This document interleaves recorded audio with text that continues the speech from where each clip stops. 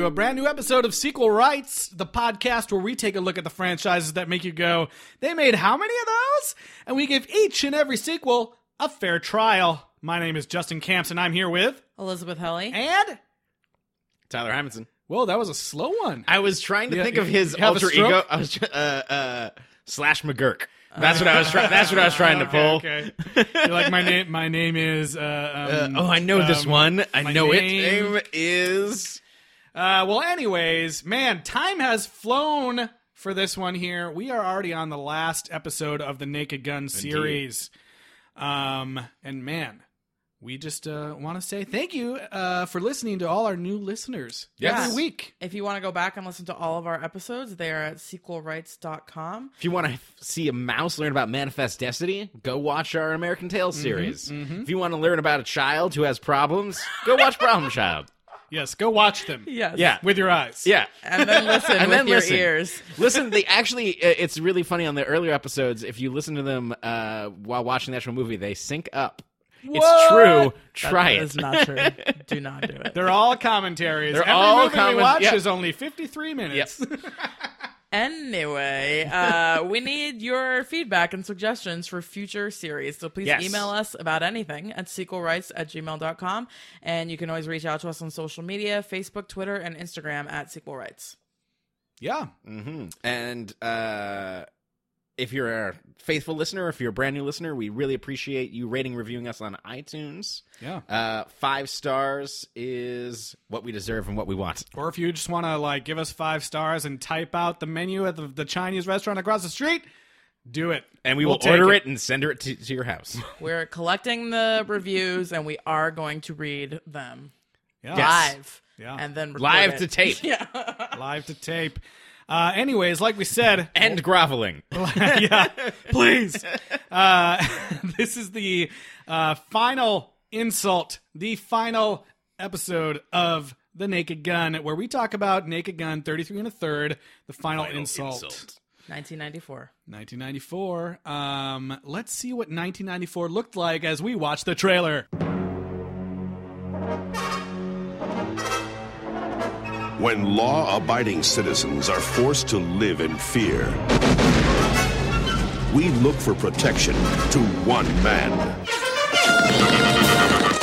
Lieutenant Frank Drebin is back. This time, he's going undercover in the big house. Where's your prison number? It's unlisted. And playing the deadliest game of all. Don't get your head out of my pocket! But Police Squad desperately needs him back because a mad bomber is about to blow up Hollywood's biggest bash. And if anyone can stop him, so can Frank. Hold on. Sergeant Frank Drebin, Detective Lieutenant Police Squad. Yeah, and I'm Robert De Niro. Mr. De Niro, we've got to get inside. That was 1994. That's exactly how I remember it. 1994? Yeah. Everyone was taller in 1994 to me because I was a kid. So, I don't know. You can explain it to me. The title of this movie is supposed to be some kind of vinyl joke. Well, yeah. So originally, record spin at 33 RPM, 33 and a third. So originally they were going to call it, the original title was Naked Gun 33 and a third, just for the record. And the studio was like, you guys, no one's going to get your dumb joke. Like, they're not going to understand. People are buying CDs. It's 1994. That's right. So they changed it to the final insult. And the poster says that there's mostly all new jokes. And there are a lot of recycled jokes from the TV show. Yep. Two of my favorite jokes in the TV show, actually. The cigarette. Yes, it is. Yep. And the where do you think this chemical came from? Well, millions of years ago, the Earth was formed. The Police Squad scientist is Yes. one of my favorite guys. The lab guy. So we've got the same writing team, but a new director. I will say, just up top, that this is the only franchise that we've had that has kept all of the mains through every movie. Everybody stays the same. Oh, by the way, I'd just like to state for the record that Justin corrected me and said that the same guy did not direct Ghost, and he totally did.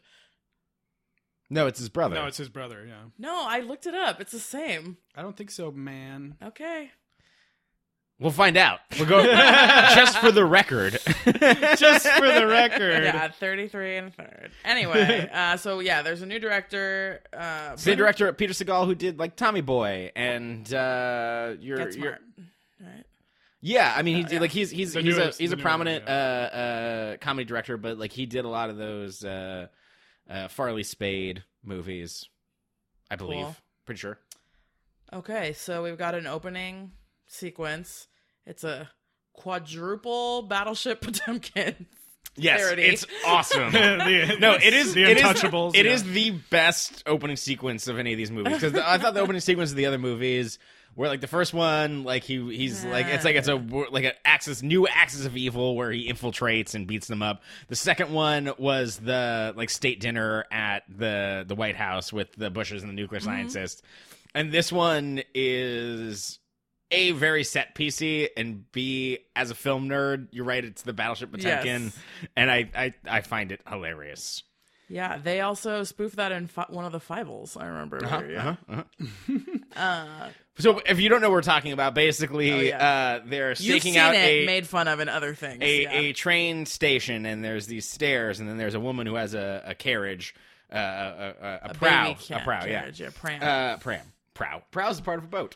And so Frank Drebin starts carrying it up the stairs, and then there's one woman with two, and Nordberg has to help her with the two babies, and then the chief is at the top, and he has to help a woman down, and then basically the entire crew from the Untouchables and Al Capone come walking down, and a giant firefight starts.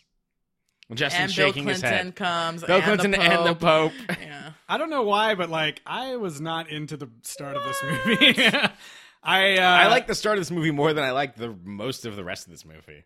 Oh, I feel the exact opposite. The first like third of this movie, I was just like, wow, the quality drop. The magic is is gone. Yeah, the quality drop is like large. some To me. of the music is unforgivable. And it's still Ira Newborn, so I don't know. Yeah. It's just like maybe they didn't have the same budget to do like a bigger orchestra or something. But the beginning, like I don't know, all the jokes seem like more obvious to me.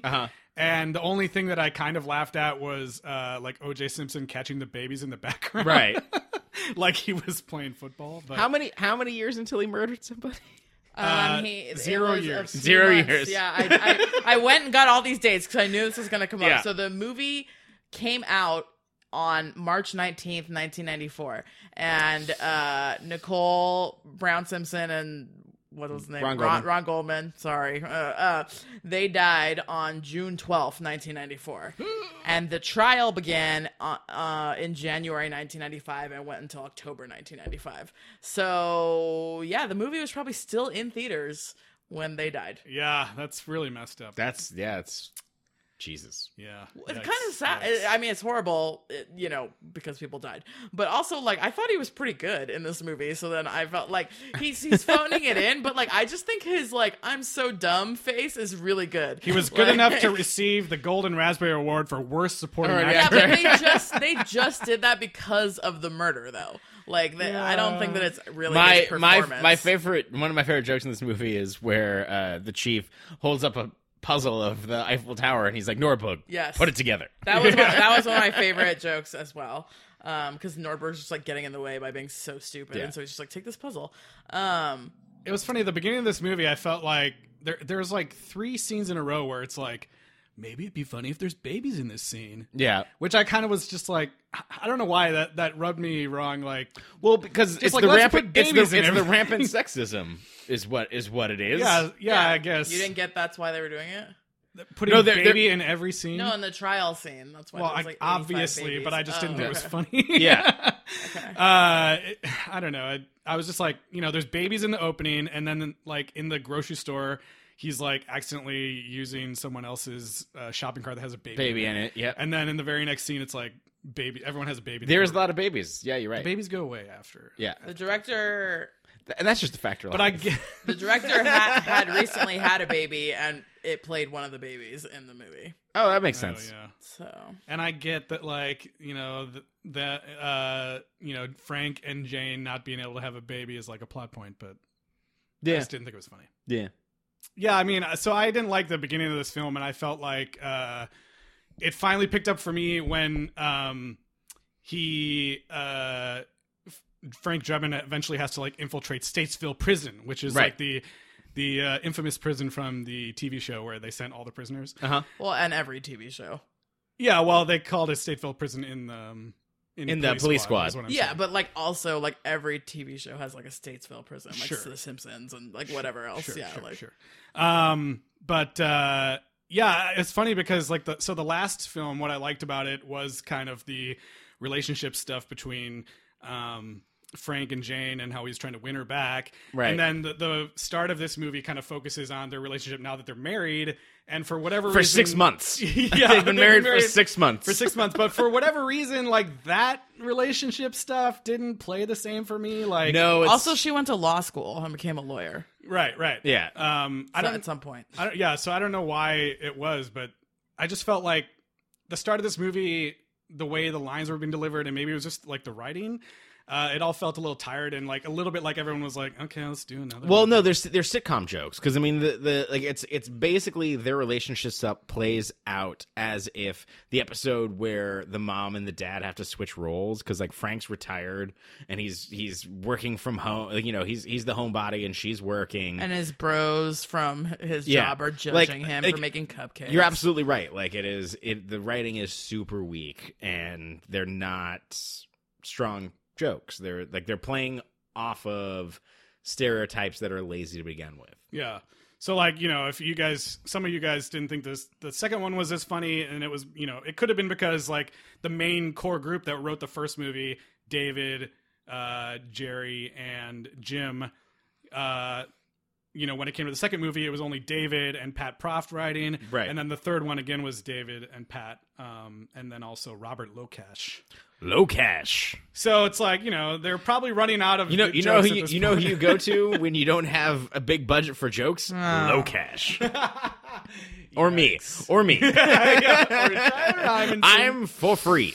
I would say that overall, like, it's weird because I almost have to put this movie and the second one like on the same level in that the second movie I was just kind of like, okay, like the whole time, like a very like medium level. Whereas this movie, I was like, okay, the beginning scene I liked, and then like the next like 2/3, I was like, this sucks. And then the end, when they finally got to the Academy Awards, I was like, this is awesome, because I think those are the jokes that I think are more funny than all the other stuff, because they're like entertainment industry things. And so that was like funny for me, and like movies and celebrities and stuff like that's a lot more funny to me than any of the other stuff. So in a weird way, it like balances it out.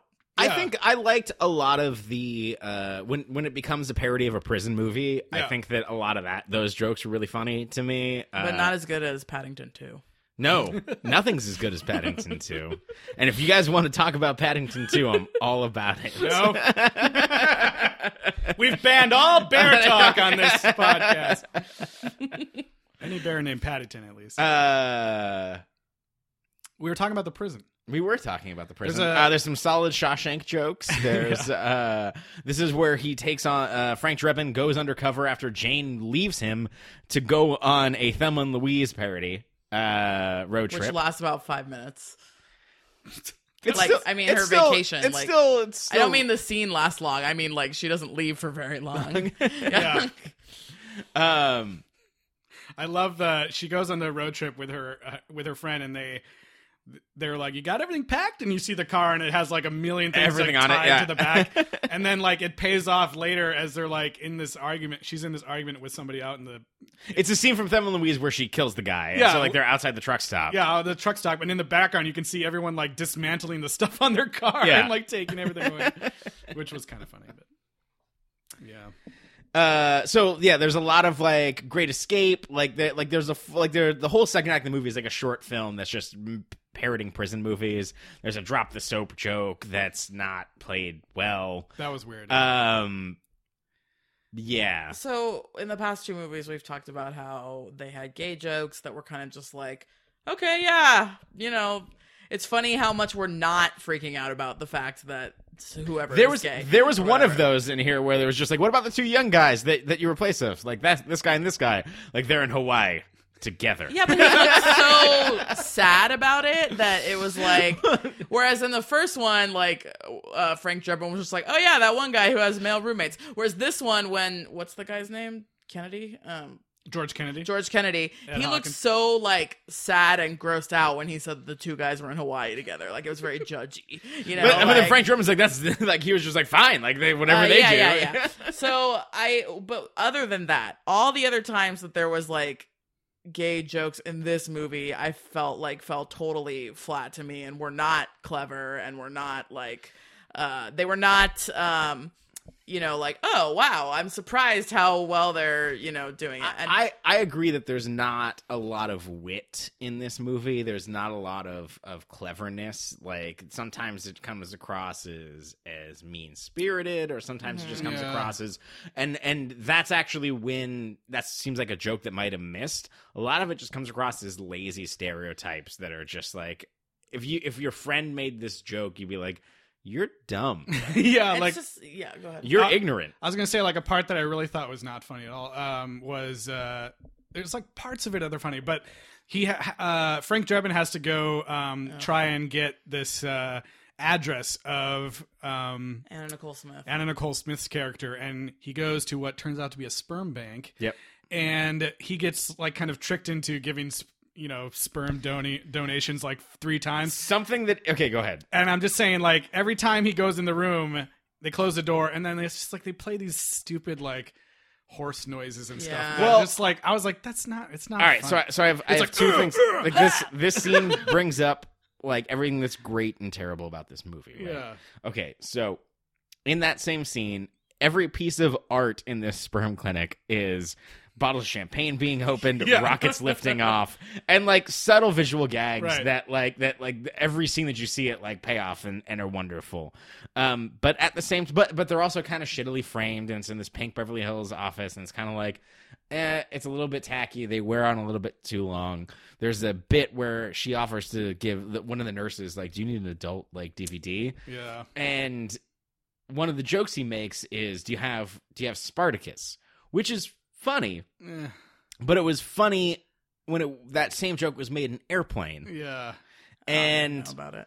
And that joke is the same joke that these movies have been making for, at this point, 30 years. Yeah, and he like and so it's like a bunch of other serious films. Yeah, like I thought it was funny when he said like Dances with Wolves and whatever else he said, but then like they took it like too far where it wasn't funny anymore, because she gives him an actual porn, and then he comes out being like, wow, that was great. It's like, well, okay, it would have been funnier if he had just been like, oh, no Dances with Wolves, oh well, like, or, I don't know. Yeah, and then like there's also a scene in that same one where he's like flipping through the files, and there's all these really obvious like, it's like where Jimmy Hoffa was buried, and all these Heidi Fleiss with celebrities, these stupid like file folder names that I'm just like. There's no wit to it. Yeah, it's just it's not even a sight gag. It's just like, hey, remember this? It's like I'm missing the kind of like wordplay things about the boxers and all that stuff. In the previous films, and that's what I was feeling. Once he starts to get into the actual case and out of the like my marriage sucks kind of thing, right? Then it's like, okay, now we're back to like what these movies should be. Yeah, in my opinion, it feels lazy. Yeah. But I like the prison stuff. There's a really fun prison riot scene. Yes. Where we get a little cameo from recently deceased, I don't know if I'm going to pronounce his name right, Arlie Ermy? Ermy? I don't know. The guy from, he just died. He's the drill sergeant guy. Oh, yes. Full Metal Jacket. Yes. Full Metal Jacket. Yeah, he's awesome. I'm blanking on the movie. I'm an idiot. Yes, the drill sergeant. Yes. Yeah, he's plays like a prison guard for 2 seconds. And this I feel like some of the set pieces are bigger in this movie, like this prison riot. There's a lot of people rioting, and there's just dummies being thrown up against the wall. There's guys swinging from like a chandelier. I loved the bit where it was just like two prisoners just like fighting each other and then ripping clothes off each other, and then there's sumo wrestlers. I hated that one. Well, and then Fred Ward, who plays the main bad guy, he also like puts a guard into a headlock, and then he turns into a mannequin, and he like twists his head off and pulls it off. That was gross. I mean, I don't know. That kind of stuff was like, okay. I mean, well, and they do like a little Shawshank parody. Like there's definitely a lot more straight up movie parodies, or there's a lot more straight up movie parodies that I recognize in this one. Yeah. Because there's some of them that were that I just did not get. Because there's Jurassic Park, there's a Shawshank Redemption, there's Thelma and Louise. The Jurassic Park one was dumb. It's very bad. That I didn't like either. Oh, there's a Gandhi one. Yeah. The Mother Teresa the musical thing I thought was really fun. No, yeah. Well, like I said, the whole prison thing, everything. Other than the opening sequence, I was like, this sucks. It's so much worse. Until they like finally get to the Oscars, and then I was like, oh, there's the shrine, which I obviously know because it's across the street from USC, and of course they made fun of like LA burning up from the riots or whatever. That's like, right. Oh, that's another easy one. That was funny to me. Like, LA's on Live fire. from It's Los a little bit Angeles. outdated. I think that's why I was. LA was on fire all of last year. No, That's true. Like, I understand it was a riot joke, but it was also a wildfire. Like some of the hillside was on fire too. I think it was all like. I mean, there's a weird Rodney King joke. Yeah, there's an LA public schools or armed to the teeth joke. That was rough. That was messed up. There's a Raiders joke. Yeah, that was too easy. The Raiders joke. Yeah. Yeah, the Raiders joke is just quality joke telling. I mean, it's not even a joke. It's the truth. Yeah, that's a Jay Leno joke at the time. So we get to the Oscars and we finally get Weird Al again. So he's like, I was so happy to see Weird Al again. Yeah. I guess so. Him and the guy who plays Pap Schmear are the only people that are in all three movies and are not, principals. Right. So that's cool. Yeah, I mean, getting back to that, the first discussion that we were having of like, it's insane that every like the romantic lead, the main character, all the supporting people are in for all of these movies. I was totally expecting it not to be Priscilla Presley again. Yeah, especially when you see that Anna Nicole Smith is in it, you Right. expect that it's going to be Yeah, her. like not Priscilla Presley, not the science guy from Police Squad, not the chief. Like he was looking real old in this one too. know. I was Yeah. like, oh man, like They're all starting him to look a and little Leslie old. Nielsen are looking old. in this one. Yeah. Well, there's a scene where Leslie Nielsen has to kiss the mom, who's like the Goonies mom of the bad guy. the main bad guy. Yeah. And it's like, this is like an age appropriate kiss. That's, Yeah. like she takes her They're playing dentures it off like it's Yeah, gross, yeah, yeah. they're playing it off like it's gross. Like she takes her dentures out, and it's like, no, like that's who you should be kissing. Yeah. That scene that you're talking about contained one of the few moments where I laughed out loud. Okay. During this. It's when Anna Nicole Smith's character comes down the stairs, and they're like, "Whoa!" She's wearing like a swimsuit, and they do the classic like panning up of her that was legs. funny. Yeah. Oh And yeah. they're like slowly panning up her legs, and they're like still going, and you see one set of knees, and then it keeps going, and then there's like another set of knees, and it goes for like 20 and like, seconds. and they're impossibly thin, but like it does a good job of being like, like we're. I was getting like, is this somewhere. a Barbie? Are they gonna go up and it's gonna be like a Barbie or something? Yeah. And then it just cuts to her and she looks normal. Yeah. That was that was hilarious. That was like, this is great. I like that. Yeah. So Weird Al, he goes to the Oscars with Vanna White, which I thought was like the two of them together was funny because they come back like 2 or 3 more times, and it's just super funny. I don't know. I love that. There's some decent cameos in this movie. a lot of cameos. Yeah. That's because where they spend obviously all you their have money. at the Oscars. I know we talked about like the bigger scale shots, but yeah, there's a lot of like reaction of the crowd, but like they have all the celebrities in that crowd when they do it. Like they made the celebrity cameo people stay there to do all these reaction shots. Did you guys see in the credits that one of the Oscar audience members is Paul Feig? Yeah, I did That's see awesome. that. I did not see that. That's so crazy. Go ahead. Sorry. I was going to say that we should say, just in case you haven't seen the movie, the reason that we're at the Oscars is that the main villain is targeting the Oscars for a big like bomb Yeah. that he's going to set off, and he has hidden the bomb inside one of the awards envelopes. Yeah, and there's this whole part where they're trying to dupe the accountant and distract him. Right, and they make this guy seem That was like great. that he's like super serious, like Anna Nicole Smith is like trying to like seduce him, and they make it like it's so funny after the whole fuck up last year. Yeah, it's so Yeah. it's oddly prescient. Yeah, like they're making him seem like this guy's no fucking nonsense. Yeah. and then so like she's the point like basically stripping and has like She's nipple got, like, tassels on, tassels, and then she finds some bubble wrap, and then he's just like, oh fuck, like The bubble wrap. yeah, is like I need to pop those bubbles. So another really joke that I really loved in this part of the movie was when Frank and Jane are running up to different cabs trying to get them to use their radio to call the police.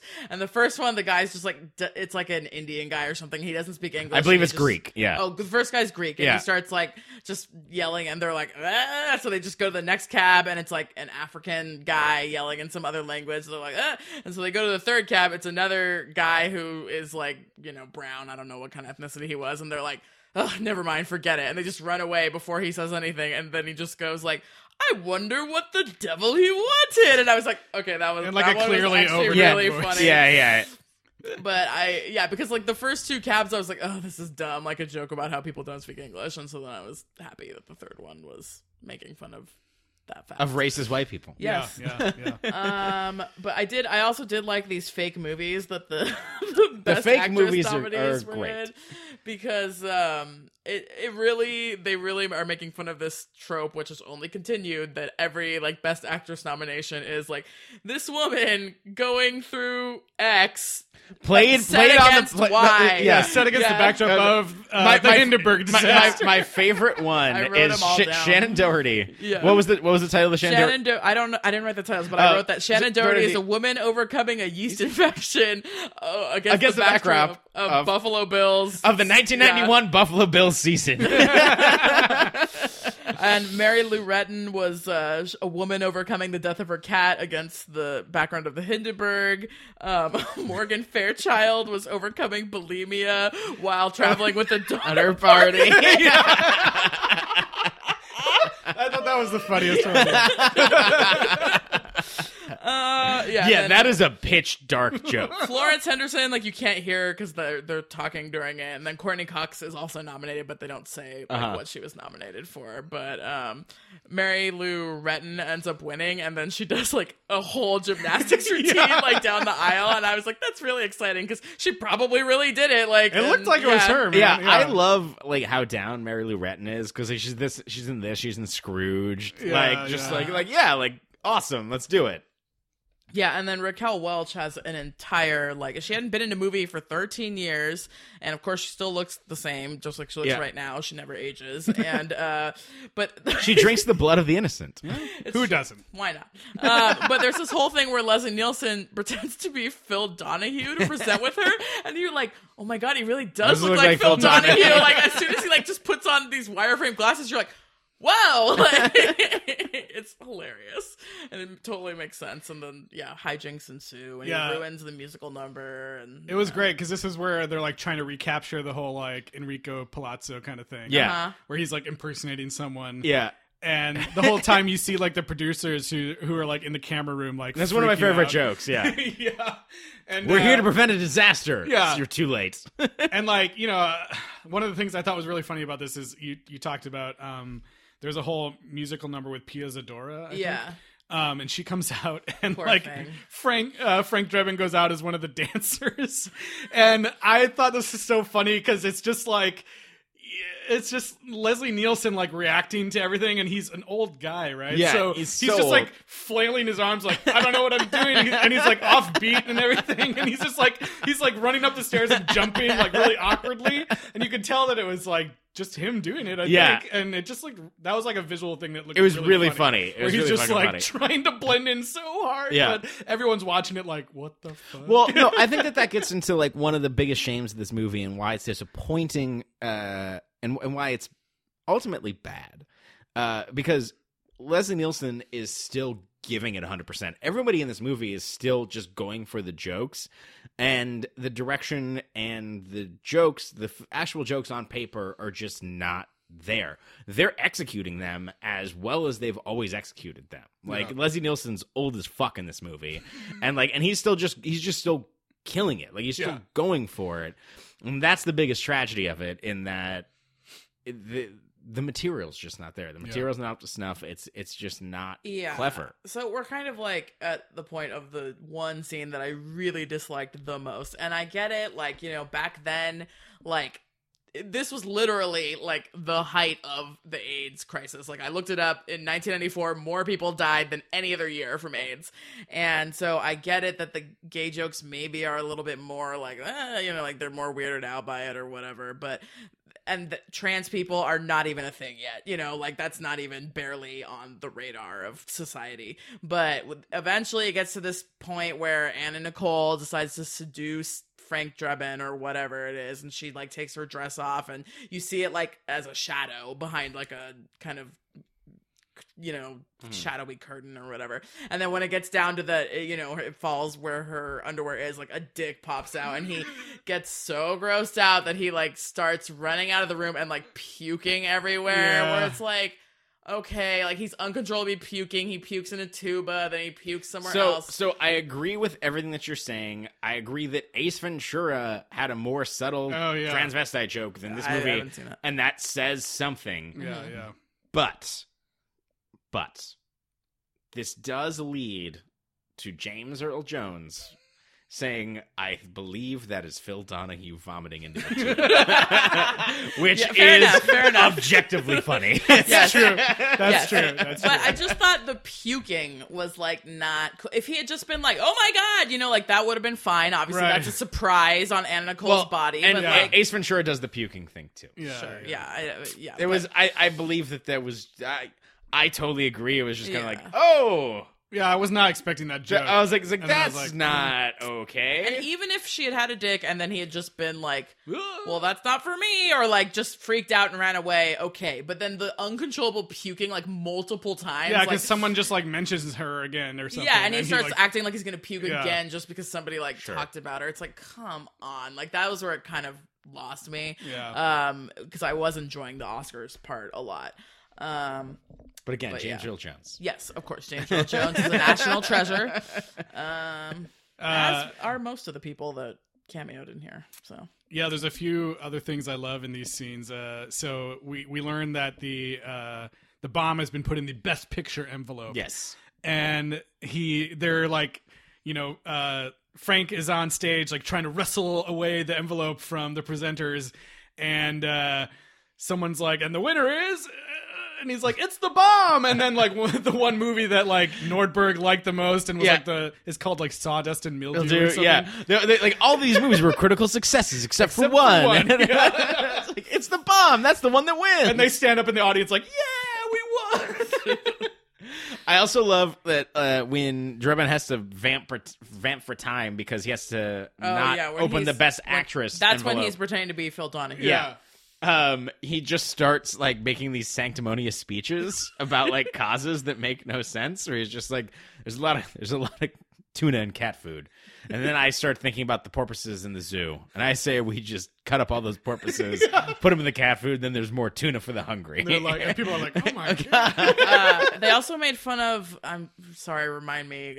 I know you know this. The when the old guy comes out with the Native American woman, and they're making fun of who was it that really did that in real life? Oh, I actually don't know. It's like Marlon Brando or something. I don't remember who. It oh was. yeah. I believe Brando did have a Native American woman come out. Yeah, like, and everybody was like, what? Like, and it just came out of nowhere. Like, it came out of left field completely. Nobody got it. But yeah, who was it? I don't know.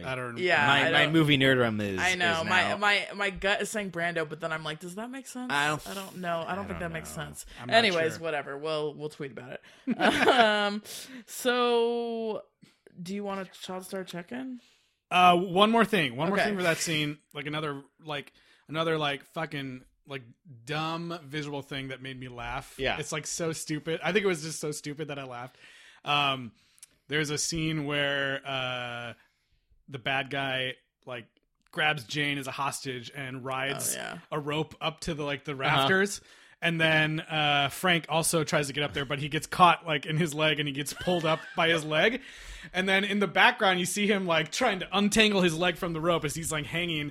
And it cuts back and forth between like the producers in the room that are like, and they said I couldn't shoot a drama or something. Yeah. And then every time it cuts back to Frank Drebin, he's either A, trying to like get his leg undone, or he's like doing these crazy Cirque du like, Soleil. Cirque du Soleil like rope yeah. tricks, and it's just like the dumbest visual gag of him like swinging It's around like great. that. But I just thought it was that's really good. It's funny. awesome. But yeah, let's get the child star check in. Okay, so there's a good handful of kids in this movie. There's a lot of really babies. Only 2 that I can really talk about. So I don't know. Did you guys already look up this one? Do you know it already? No. Oh, okay, good. Okay, so one of them, the fake. Oh, there's a part where somebody I think it's Frank, has a dream. I thought Jane and I were gonna, have a kid, and it would be Frank Jr. right. or whatever. So there's a little kid who has white hair and a big nose. Yeah. Clearly prosthetic nose. Anyway, so this kid's name is Adam Hassert. And he is from Norco, California, and he has kind of jumped back and forth between being an audio tech at Disneyland and Knott's Berry Farm over the years. He's currently at Disney, and we have one mutual friend on Facebook. What? Yeah. Dang. So yeah, him on the if I had podcast. known this earlier, I could have tried to reach out, but Leslie Nielsen. He went on to be in like 2 other movies, and then Put on the wig. did not act more. Never so then take off the really, mask. really, really exciting one is that I know you guys said you didn't like the geriatric park joke that is a Yeah. spoof of Jurassic Yeah. Park, but instead of a T-Rex, it's like an old person. Yeah. Which, Heading to Seizure Land yeah. is what a sign says. But there. there's a scene where, it shows the 2 kids in the Jeep against the window, just like in Jurassic Park, and they're screaming, and they kind of look like the actual kids, especially Yeah. the girl, I thought. But the little boy is Taran Killam from SNL. What? In his first acting role ever. Dang. That's awesome. Now I need to rewatch that scene. I Yeah. didn't even notice. That's fantastic. Caught it like when the credits were going by, and it was like Geriatric Park boy Taran Killam. I was like, what? Like, are you kidding me? That's and then I crazy. looked it up, and it's actually his first role That's awesome. ever. That's Well, so first crazy. film or television credit. Maybe he had Right. done commercials or something, but this was his first entry on IMDb. That's really funny. Yeah. Wow. So there you go. He's Husband to comedy Colby royalty. Smulders. Oh, really? That's- Yeah. I can't Yeah. believe that. Hey, he was in 12 Years a Slave, so he's very dramatic now too. The Serious dramatic actor. the Academy Award scene ends in like the weirdest way. Like, It does. was Waldo like a super Yeah. huge thing at this moment in time? I mean, Yeah, sure. Because we read those. I can tell you for me For me, as yeah. a 7-year-old boy, yes. I was just looking it up now, and like the first book was out in 1987, but there was Where's Waldo in Hollywood or whatever. Yeah, which came out in 1993. which my uncle, who did not understand me, gave that to me. I was just like, it was just really weird. It comes back to the audience, and there's a guy weirdly dressed as Waldo. And Yeah. you're like, I mean, I was like, oh, Waldo, sweet. Like, I don't know. Like, there he is. Yeah, no, I thought that was a joke. Yeah, I mean, obviously it was a joke, but I was just like, you didn't know if it was it felt weird. timely or I not. didn't Yeah. think that you didn't think it was a joke. Like, why is there a random guy? The way I was saying it was like, that's a joke. That's a joke. Wow, great job, writers. Low cash. So there's more. It's a low cash joke. That's the one thing you. We've got more crazy credits. There were so many I didn't even write them all down, but we've got like Chief Sitting Bull and sound mixer, and then like frat mixer this Thursday night. Yeah. Like colonoscopy to the stars. Apparently, Yeah. apparently Marlon Brando was cut out of a scene. Apparently, yeah. Maybe that was the joke. Yeah, maybe it was Marlon Brando. Yeah. Or there's like this grip, that grip, kung fu grip, G.I. Joe. Like, Yeah. G.I. Joe, yeah, and that then there was was makeup editor, something makeup, too much makeup, Tammy Faye Baker. And I was like, oh man, like, so those were the ones that I liked of the crazy credits. But Yeah. I would say the crazy credits have been very consistent, and the thing that I enjoyed about all these And I think movies. that's the thing that's interesting about these 3 movies, and that there's definitely a thread that ties them all together. They're definitely the most cohesive trilogy that maybe we've ever maybe done. Yeah, I mean, because their iterations, they're almost episodic, and I feel like the downfall of this one is it's almost going back to the same well. I mean, there's the cigarette joke I think we talked about in the first episode is something that they did on the Police Squad TV show. Each movie borrows stuff from the TV show. Yeah, and so it's kind of like, but nobody watched the TV show. But nobody watched the TV show. But they're recycling those jokes almost at that point, and their type of humor kind of never evolved with the times. And so some of the things that feel a little bit outdated or a little bit insensitive here, I feel like are coming from, it's not 1994. It's like it's some of the stuff's kind of unforgivable at that point, and I kind of feel like that. It's just stretching that common thread a little bit too thin across all movies. That being said, it is the most cohesive. It is the most having the same actors, the same characters, the same comedic voice. It just kind of ran out of steam in this one. Yeah. There's a couple of things I think they could have tried to do to save it or make it better as they went along. And I know, everybody makes fun of Fast and Furious for doing this, for going to a different place and upping the stakes every time. But there's something to be said for it. Like, I know that they went to Washington that second time, but then you come back to LA again. It's kind of like, I get that they introduced the Oscars and all that. And obviously I like that on a personal level. But if they had maybe gone somewhere else, or like this time now he's like in the FBI or the CIA or the Secret Service or something, like somehow the stakes are up. Another thing is that I don't think the second and third should have been like, they shouldn't have continued this back and forth, like will they or won't they with Jane and Frank. Like, it would have been nice if in at least one of these movies they had just been together and been like a solid couple. I think there's like a few kind of flashes of it in the whole Oscar thing where they're actually like working together and going around, and I was like, this is cool. Like, why couldn't they have, like, she's clearly a smart woman, why couldn't they have worked together at some points instead of always having her be like this drag on him? It would have been cool to see them as like a team instead of instead like of a bringing Law and back Order in situation. Instead of bringing back in Nordberg and Ed, who also seemed like they were asleep through half this movie. Yeah, absolutely. Yeah. But so those are the two things I think, like, just off the bat could have possibly improved 2 or 3. Yeah. So yeah, overall, do you guys both think that it's like a 1, 2, 3 situation as far as ranking these movies? For me, I'm gonna go 1, 2, 3. Absolutely. I mean, 1 is like an all-time classic for me. Yes. And then 2, I hadn't seen in a while, and I thought it held up surprisingly well. And then this one was like a pretty steep decline for me. Before we, I agree with all that. Before we get our 2 reviews of the entire series, how many envelopes rigged to explode would you give Naked Gun 33 1/3, the final installment? Me, I decided to give it 3 envelopes rigged to explode because honestly, at the start of this movie, I was like, wow, this is bad.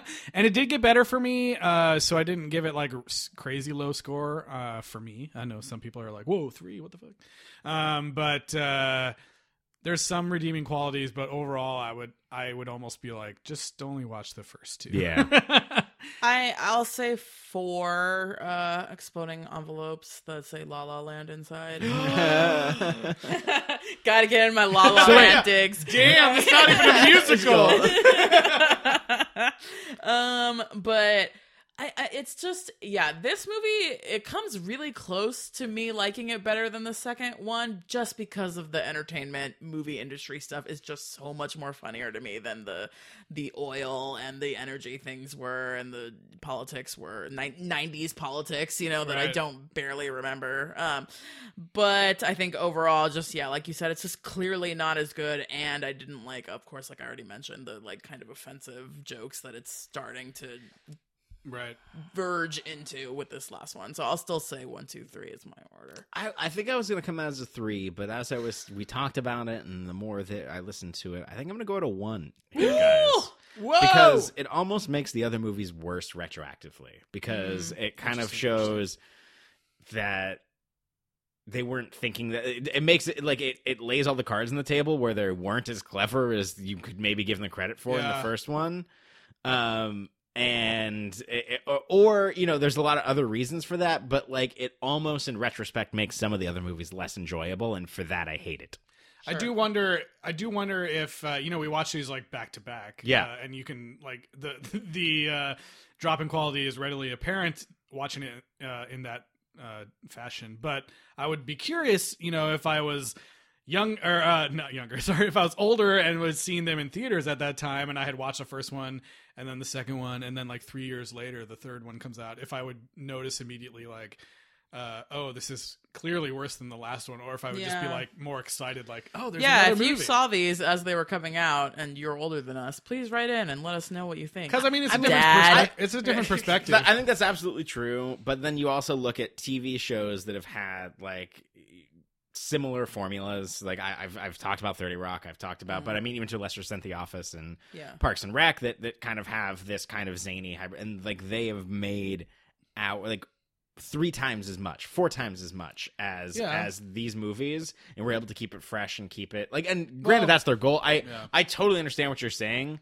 and I agree. But that if it's your voice and it's your movie, if you're making it, you have to have the, I'm going to say, artistic integrity to not to know what you made and make something better than that. Yeah, I mean, but I do see your point. It is like, watching the movie, it's like you can tell they really tried in some scenes, and then in other scenes, you get the feeling that they're like, well, we wrote that joke, we couldn't think of anything better. Let's just go with the first joke. Yep. Well, another thing too is like when you've got a new writer coming in halfway through the series, and now you've got this new director for the third film. You don't want to like, be completely restraining them either. Like, you have to take some chances on certain things that they want to do. Right. It's almost like the same thing with Benji. Like we said, like Brandon Camp can't do everything exactly the same as his dad, or, like, what's the point? Right. Then you're popping, He's got to do a few things that are outside of the typical formula. Right. So.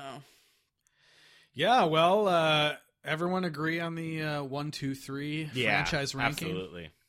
I mean, because I think that's going to bring us to the end of the Naked Gun franchise. Yeah, and I know we talked about this a little bit in a past episode about how there was a lot of talk about a possible reboot or sequel to this movie that would have Ed Helms. It was originally supposed to be Ed Helms. Ed Helms, and I haven't heard anything since they said that they were giving up, basically. So I don't know if someone were to try to do it, would you guys be interested in seeing either a Naked Gun reboot or Naked Gun 44 and a fourth or whatever? I love straight up parody. I love if it's clever and if it's biting, and if you get the right writers' room together, I don't care. I don't need to see a remake of Naked Gun.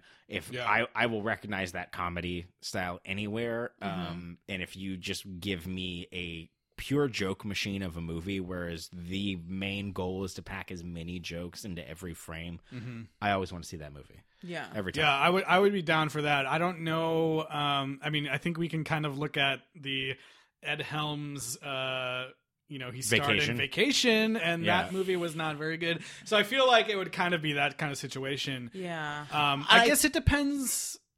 I would go see it if they. I mean, I don't know. It's really hard. It's like total speculation. Here's the thing that I just, as you said it, I was thinking about why it kind of seems tired. Is that Police Squad, when it came out as a TV show, was such an of the time parody of the popular culture. Yes. The shows that were on TV, procedurals, and everything that was happening. And so to do it now kind of misses the point and the spirit of what those are.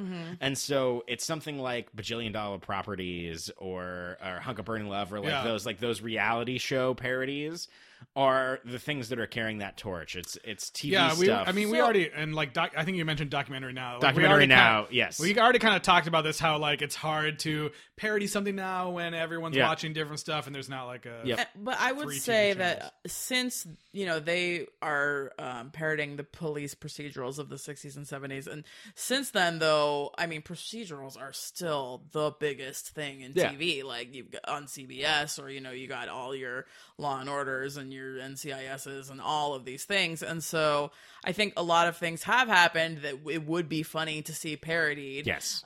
So there's plenty of material out there. But then again, there's also like TV shows that are already doing it. I haven't actually seen these shows, but Brooklyn Nine-Nine and what's the one with Rashida Jones? Like that's another police one. What is that called? Something Something Angie Tribeca. Yeah. I was like, someone crazy name. Yeah. So like there's TV shows that are already kind of doing it, so it's kind of like I don't know, they'd really have to get a good hook to do a movie. But I wouldn't be going for, if they remade it now, I wouldn't be going for Naked Gun necessarily. It's the Zucker Brothers type of comedy, which set off a whole generation of comedy writers. Yeah. And I would love to see it updated. I'd love to see those things, but it wouldn't have to be called The Naked Gun. I would recognize it anywhere. Yeah. Okay. So yeah, that's going to be the end of the Naked Gun series. Indeed. Fast. Thanks everybody for listening. Thanks to Dr. Ken Dye for being a guest on our first Naked Gun episode. Yeah. Go back and listen to that. And stay tuned here to find out what we're going to be doing next. But in the meantime, Eliz, where can people get in touch with us? Please email us your suggestions for future franchises and anything else, your thoughts on Naked Gun or any other movies we've done. sequelrights@gmail.com.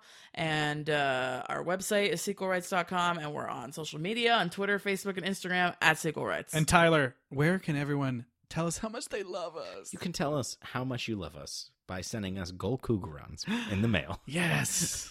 And insure them. Make sure you insure them. But barring that, go on to Apple Podcasts, give us a 5-star review, leave us a little message, talk a little shit, or tell us how much you love us. We appreciate the stars, and we appreciate you guys, all our new listeners, and we will see you guys in the next franchise. And next week, we are going to be starting something that a lot of people have been asking about. Oh, we're revealing this now. Oh my God, I'm so excited. I'm so excited. Man, where have you been? We're going to I've been underground. You've been on. Well, that's a bad place to be because we're going to talk about the Tremors franchise. There's a brand new Tremors movie coming out on May 1st, so we're going to celebrate that by going through each and every sequel. I am so excited. So many people have been asking about it, and I think I've only seen the first one. So yeah, I've also only seen the first one. So I've only seen the fifth one. Obviously, I mean, if you're gonna watch one, watch number 5. Tremors 5. It was an unfortunate Netflix night with my friend. Well, we'll get there, and we'll talk about it. Yeah, so we'll see you guys next week, and we try to be as quiet as possible as we talk about Tremors.